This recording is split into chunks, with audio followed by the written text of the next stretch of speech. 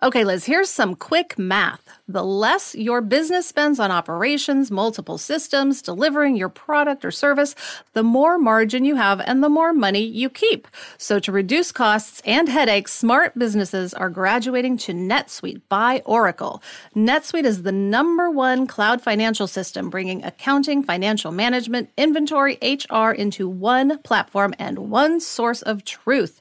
With NetSuite, you reduce IT costs, you cut the cost of maintaining multiple systems, and you improve efficiency by bringing all your major business processes into one platform, slashing manual tasks and errors. Over 37,000 companies have already made the move. By popular demand, NetSuite has extended its one-of-a-kind flexible financing program for a few more weeks. Head to netsuite.com/Hollywood. netsuite.com/Hollywood. netsuite.com/Hollywood. Okay, is Friday good to meet with Diane for lunch? Yes. I can't believe we're finally going to meet her in person. I can't believe we haven't met her. No, it's insane. And we can bring her Christmas presents, Sarah, because we never gave her Christmas present. Oh, my God. Happy spring. It'll be a happy spring present. Or summer. Yeah, summer. Oh, my gosh. We've missed all the seasons.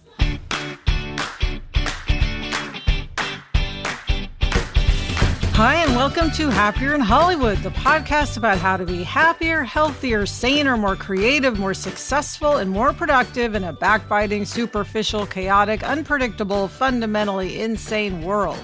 I'm Liz Craft, a TV writer and producer living in LA, and with me is my high school friend and writing partner, Sarah. That's me, Sarah Fain. On this podcast, we talk about being writers in Hollywood, how we balance a career and friendship, and how to survive the war of attrition that is life in Los Angeles. In today's episode, we'll discuss the state of the company we were so excited to start 2 years ago. Then we'll talk to one of our favorite podcasters and authors, Lian Dolan, about her writing process and her new book, Lost and Found in Paris, which we both loved. And this week's Hollywood hack will improve your social life.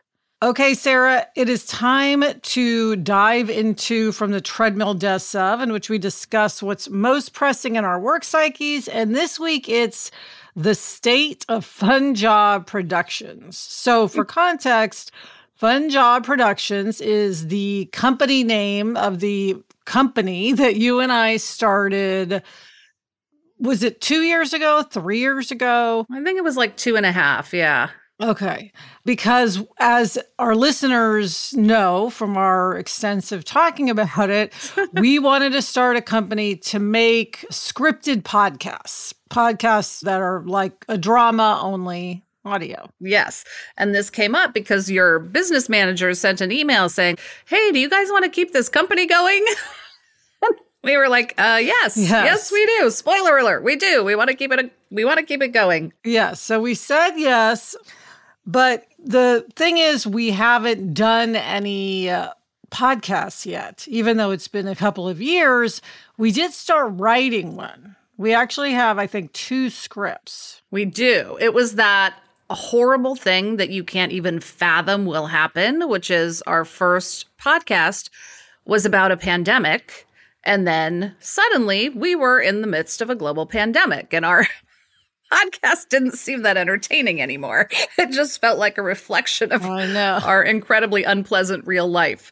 So we put it on the back burner and then we were doing Fantasy Island and we haven't had time to breathe since then. Yeah. You know what I've realized, Sarah, is if we had not had work for whatever reason, we would have done this. You know, what it is, it's the sort of necessity is the mother of invention. It's like, had there been this void in our work life where we weren't in our chosen profession of television writing, you and I would have been, okay, we're not doing a pandemic, we're doing something else. I mean, we had like 4 other ideas we wanted to pursue, and we would have probably written and produced at least 2 of them by now.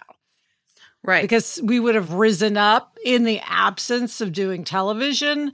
But in having a show, that just becomes all consuming. And the idea of then like doing this whole other big undertaking was just not possible or even desirable. Right. I mean, we've talked quite a bit about how intense, that's an understatement, the Fantasy Island process has been. And I agree. I think if we hadn't been doing that and there had been any space at all, we would have pursued something, even if we didn't want to do the pandemic podcast right away. But what's interesting is, like, I'm hopeful now that maybe we'll have a little bit of a breath so we can think about it and go, oh, wait a minute, is there something we want to do under the Fun Jobs production banner? Yeah, so we each have our own little company. I have Paco and Blackjack, and you have Lucky Enough.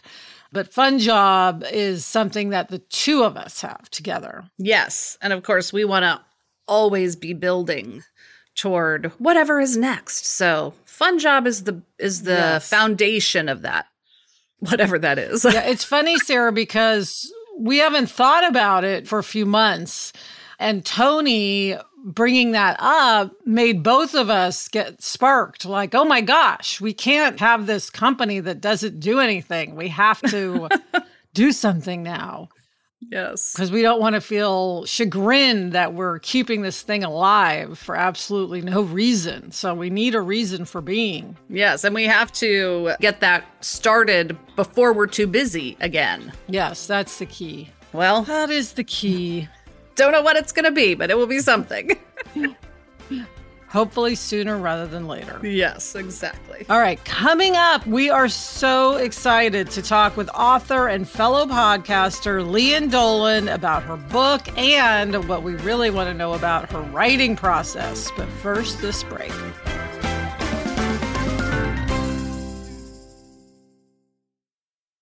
Liz, there is nothing I love more than having a delicious meal that I didn't have to cook, which is why I have been getting no prep, no mess meals from Factor. Meet your wellness goals in time for summer thanks to the menu of chef-crafted meals with options like Calorie Smart, Protein Plus, and Keto. Factor's fresh, never frozen meals are dietitian approved and ready to eat in just 2 minutes. So no matter how busy you are, you'll always have time to enjoy nutritious, great tasting meals. Last night, I had blackened salmon with broccoli and with cauliflower rice. It was so delicious. It was the perfect dinner. Head to factormeals.com/HIH50 and use code HIH50 to get 50% off your first box plus 20% off your next month. That's code HIH50 at factormeals.com/HIH50 to get 50% off your first box plus 20% off your next month while your subscription is active. Okay, we are back with an interview with our special guest, Lian Dolan. Lian is a writer and talker. She's the author of 4 best-selling novels, including her latest, Lost and Found in Paris. Her other books are The Sweeney Sisters, Helen of Pasadena, and Elizabeth the First Wife. Lian is also the producer and host of Satellite Sisters, the award-winning talk show she created with her 4 real sisters.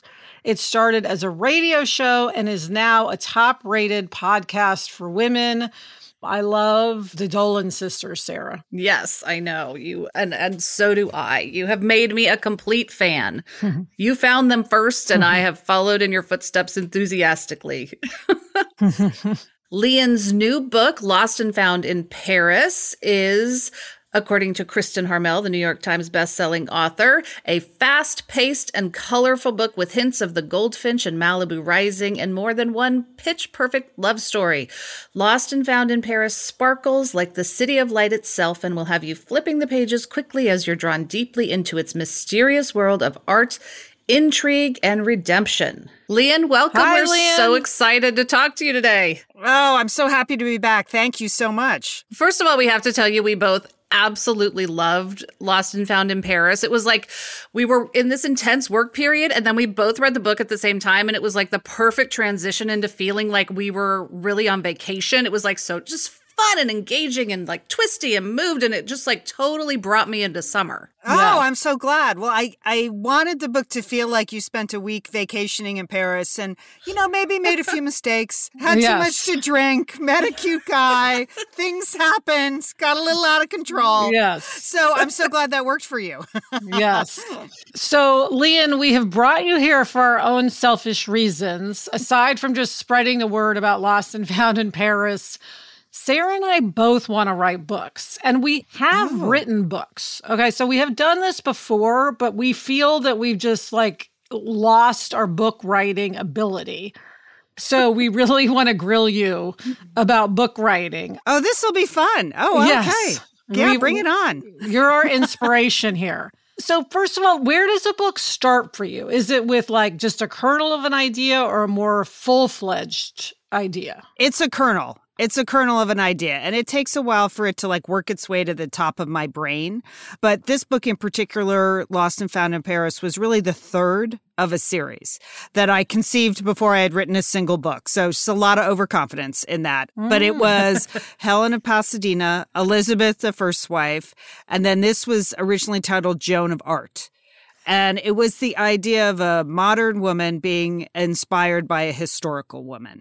So that was the kernel of the idea. I thought by the third book, I'd be a better writer and I would want to go to Paris. So really, yes, so that was like where it started. But then you have to actually fill in the story and like make things happen. But it started with just an idea of a character. And then, in TV, we take things constantly from our own lives and our friends' lives and our staff's lives. We kind of work that into our stories.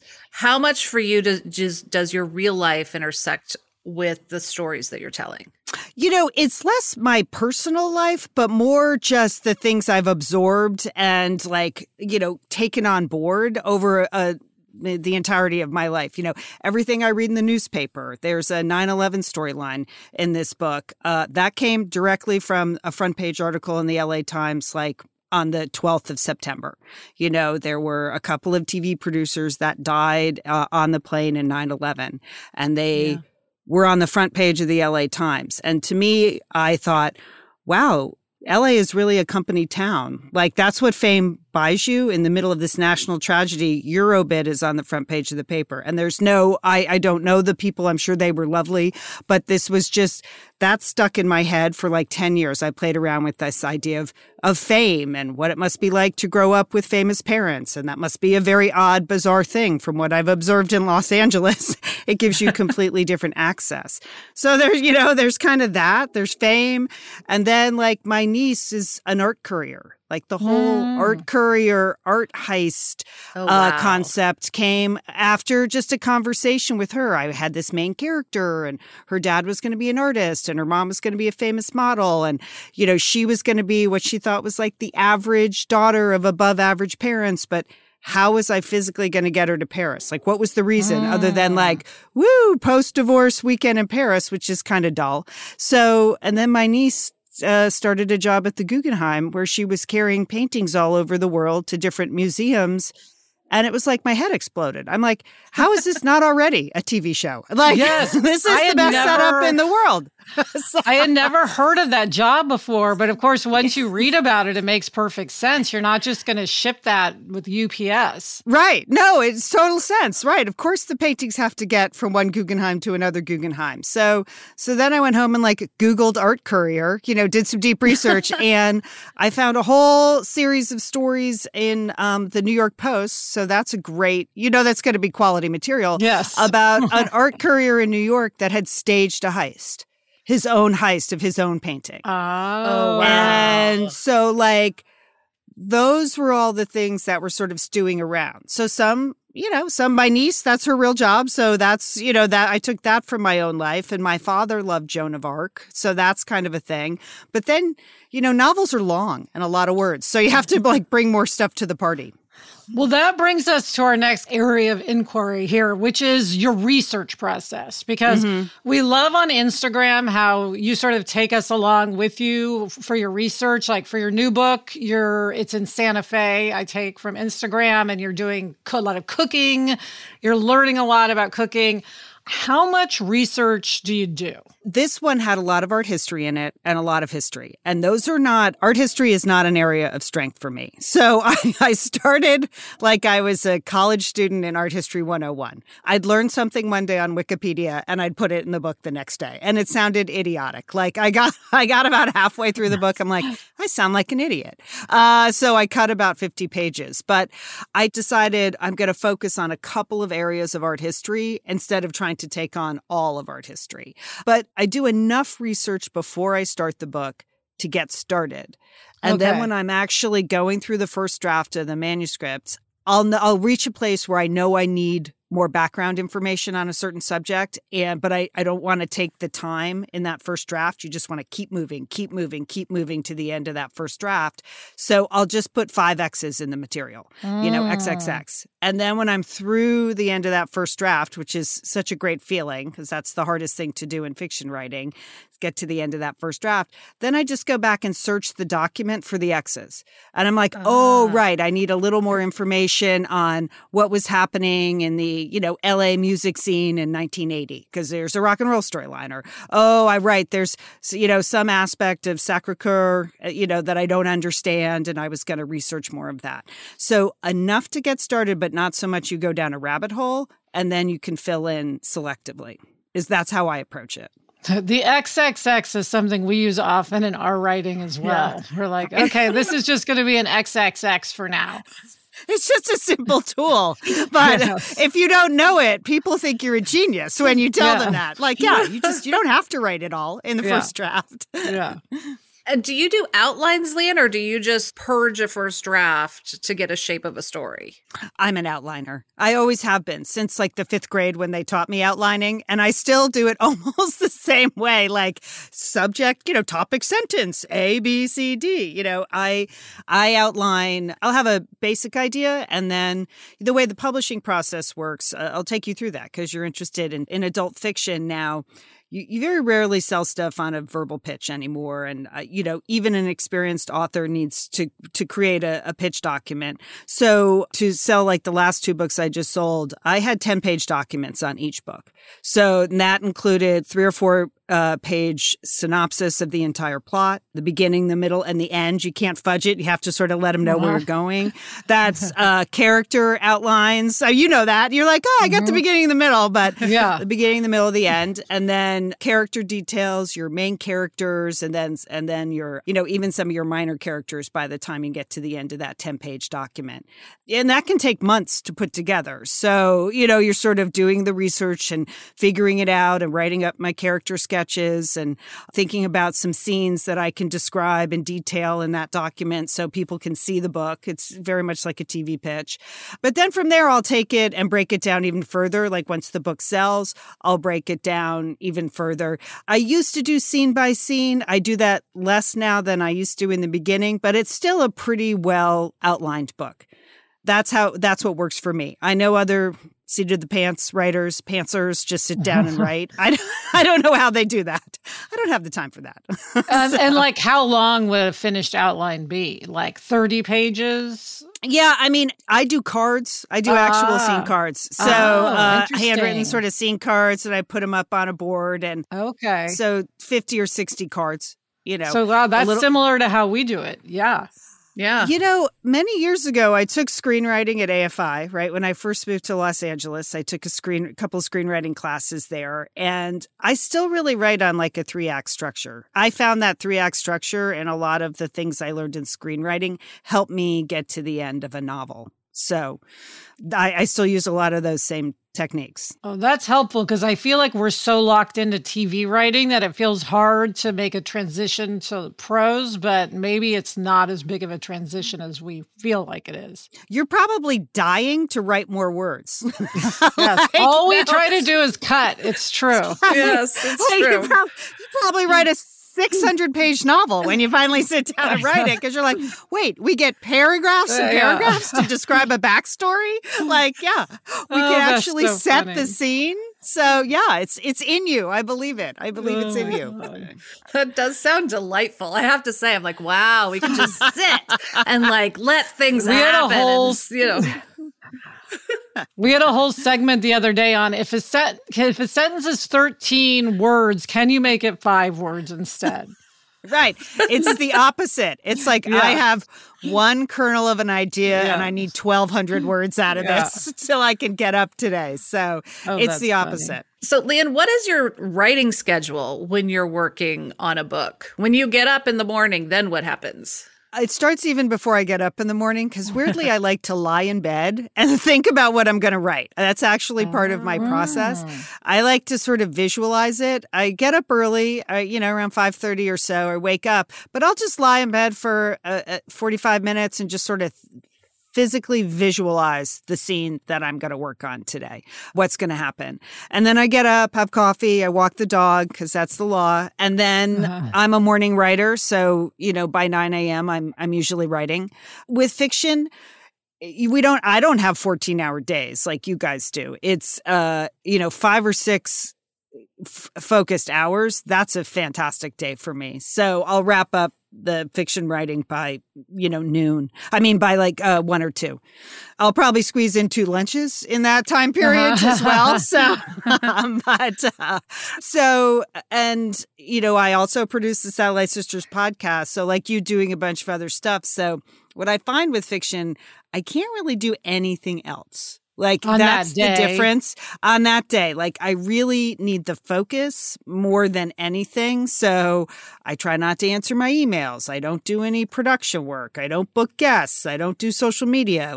So I've discovered if I really compartmentalize the podcast production for Monday and Tuesday, and then writing Wednesday, Thursday, Friday. Usually if I'm working on a manuscript, I will also work Saturdays and Sundays. It can sometimes be a 7-day-a-week process, depending upon if we're doing a show that week or not.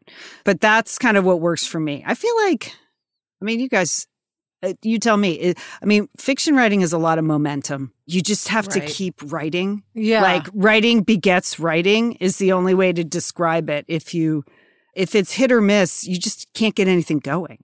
You have to work every day, and that's how the word count tallies up. Yeah, one thing that we know for sure about writing is you cannot wait for inspiration. You can't be in the mood to write. You just have to write. Right, exactly. Are you the kind of writer where you can just sit down and write, or do you have those days where you start and then you say, "Oh, there's a sale at J. Crew. Let me check that out." And do you, go, "Oh, let me, empty the dishwasher," and all of that, or are you disciplined in how you do it? I would say 80% of the time I'm disciplined, right? because it is my job. It's your job. And I've been doing freelance work for 25 years, so working from home is not new for me. I don't care how clean my house is most of the time. So that's a good thing. In this case, have I been known to shop a J. Crew sale? You bet, at 10 a.m. But for the most part, once you get into it, I'm into it. And so, because it's not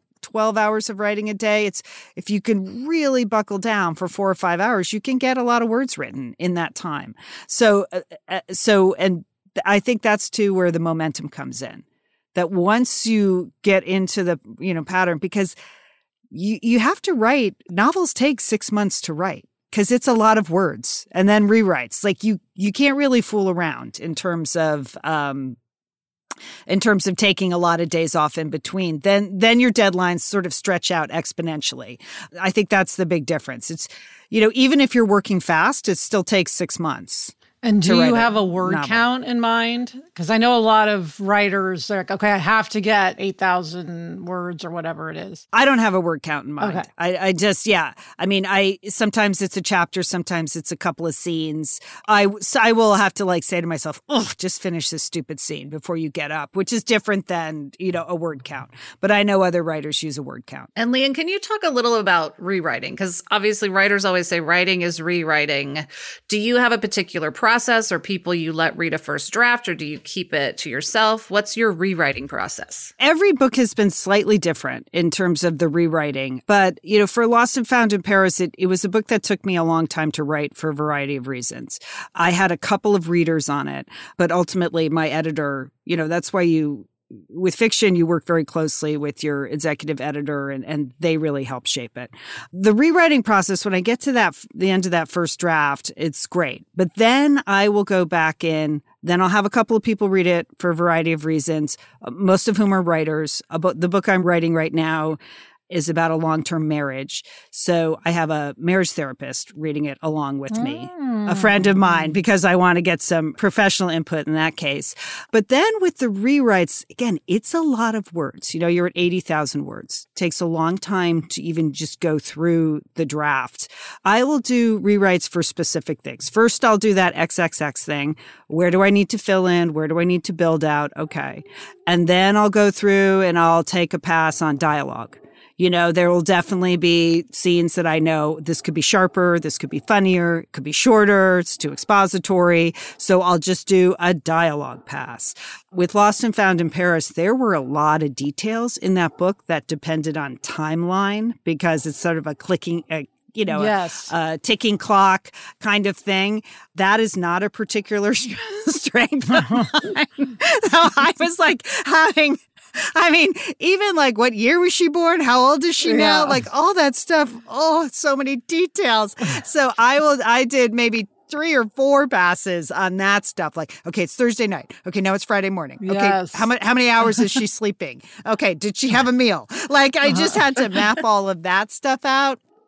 And then I have to do, I'll be honest, I'm not great at, I'm not super comfortable doing any of the romance or sex scenes. So then I just do a sex scene pass, basically, because I was like, okay, I'm going to write it. I'm going to do it. I'm never going to look at it again. It's very childish. Funny. But so I do rewrites with like specific things in mind. And then I get notes from friends and then I'll address readers. I'll address that.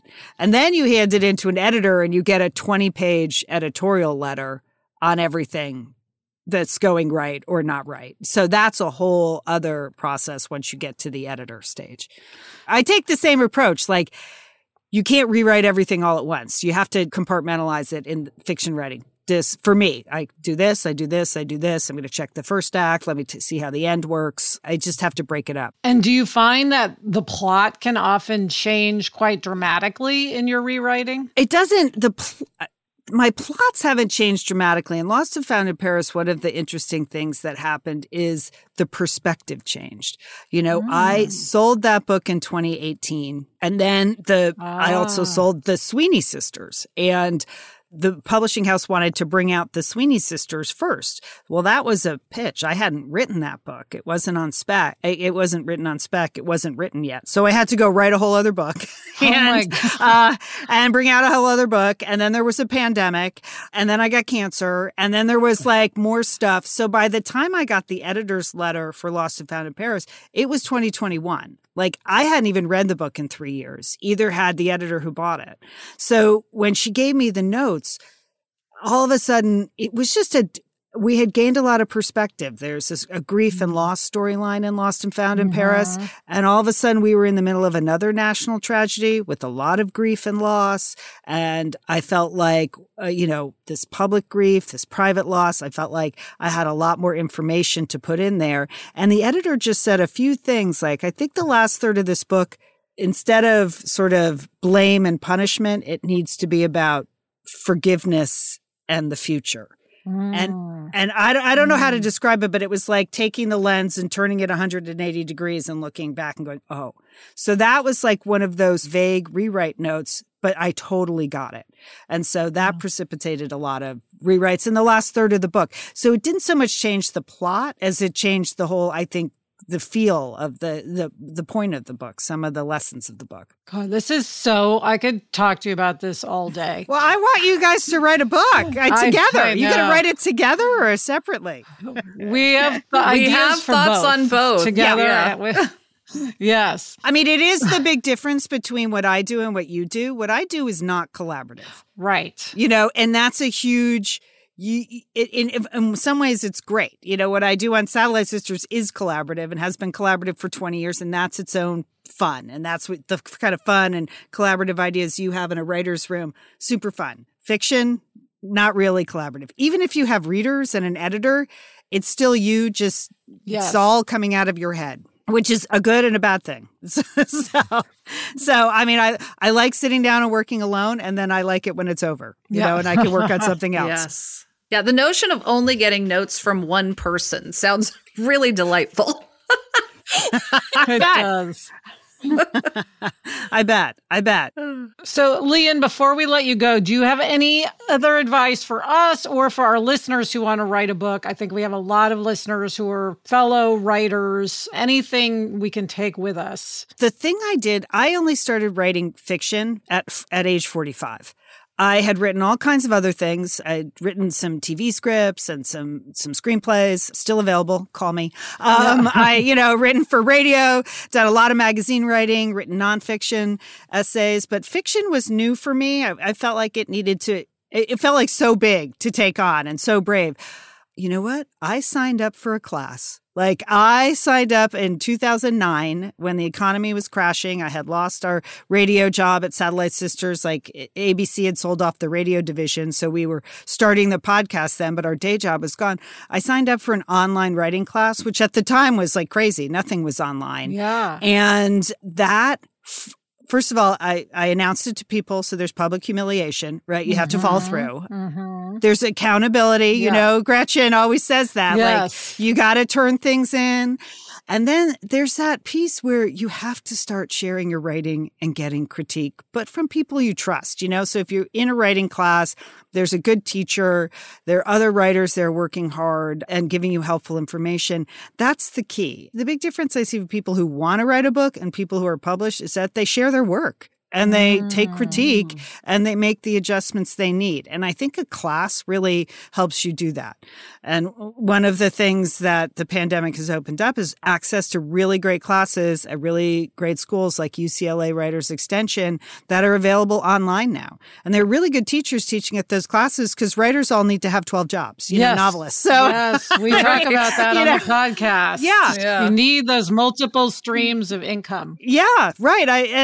So you can find a good class. And I think that's the key. It's forcing you to do the work, but then sharing it. Like, you're just not going to get any better unless someone is reading your work. Well, Lian, thank you. This is so inspiring. Oh, good. I love talking to you. Thank you for joining us. Oh, it's been my pleasure. I love listening to your show because it inspires me every week too. I love that you're out there. I don't know how you do this podcast and write that darn TV show at the same time. So hats off to you all.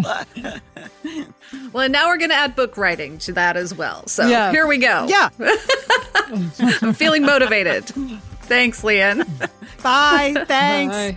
Coming up, we will assess our social circle, but first, this break.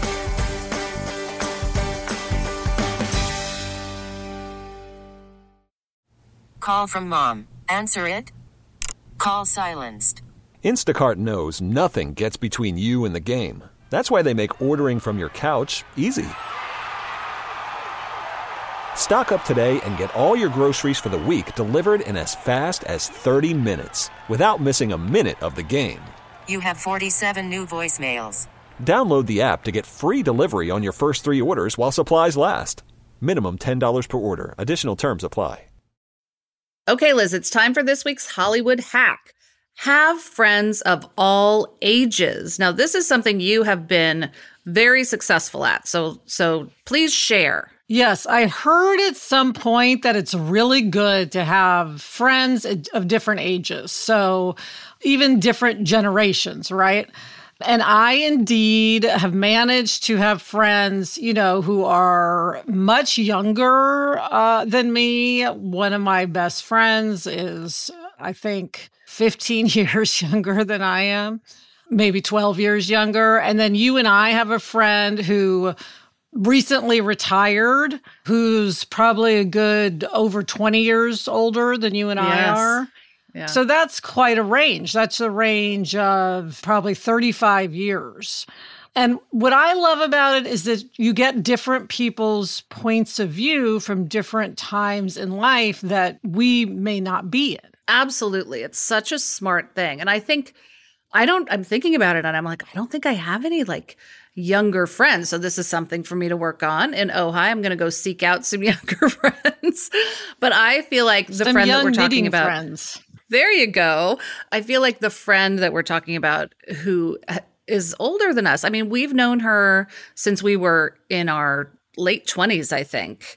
And she has been such an enriching force in our lives. Like, she is so cool and awesome, and I'm so glad that we know her.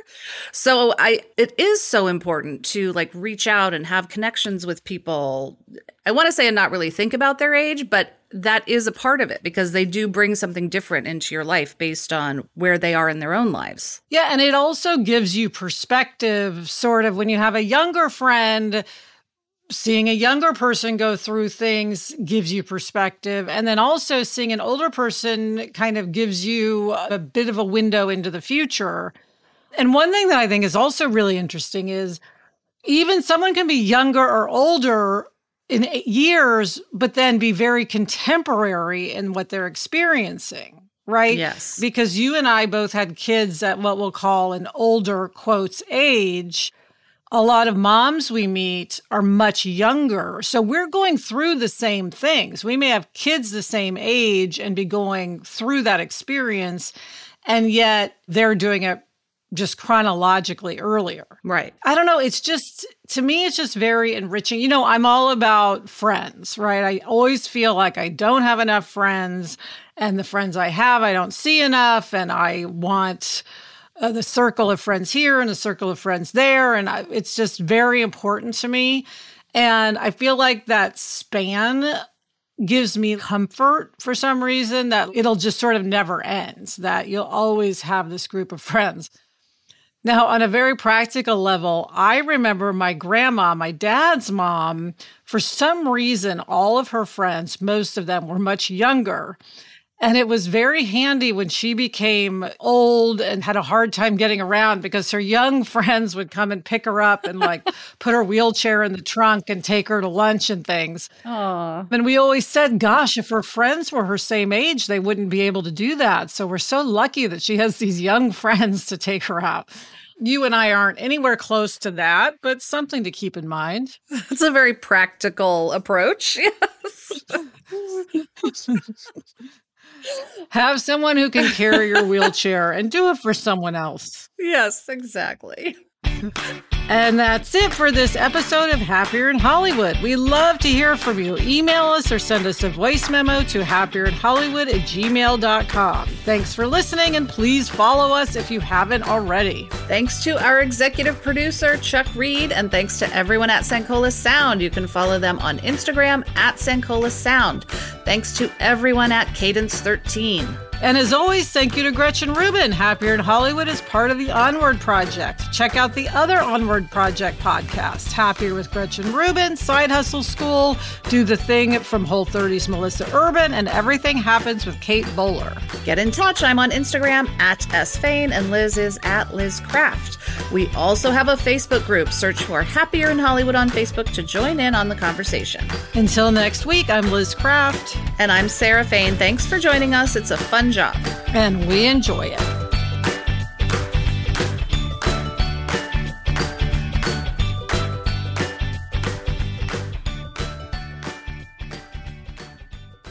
Sarah, I think we have an actual meeting today with an executive. I know, and I realized I did not bring my makeup bag to Minnesota, so it's gonna be, I'm gonna have low light or something. What we see is what we get. Yep, exactly. That is hilarious. I think I have mascara.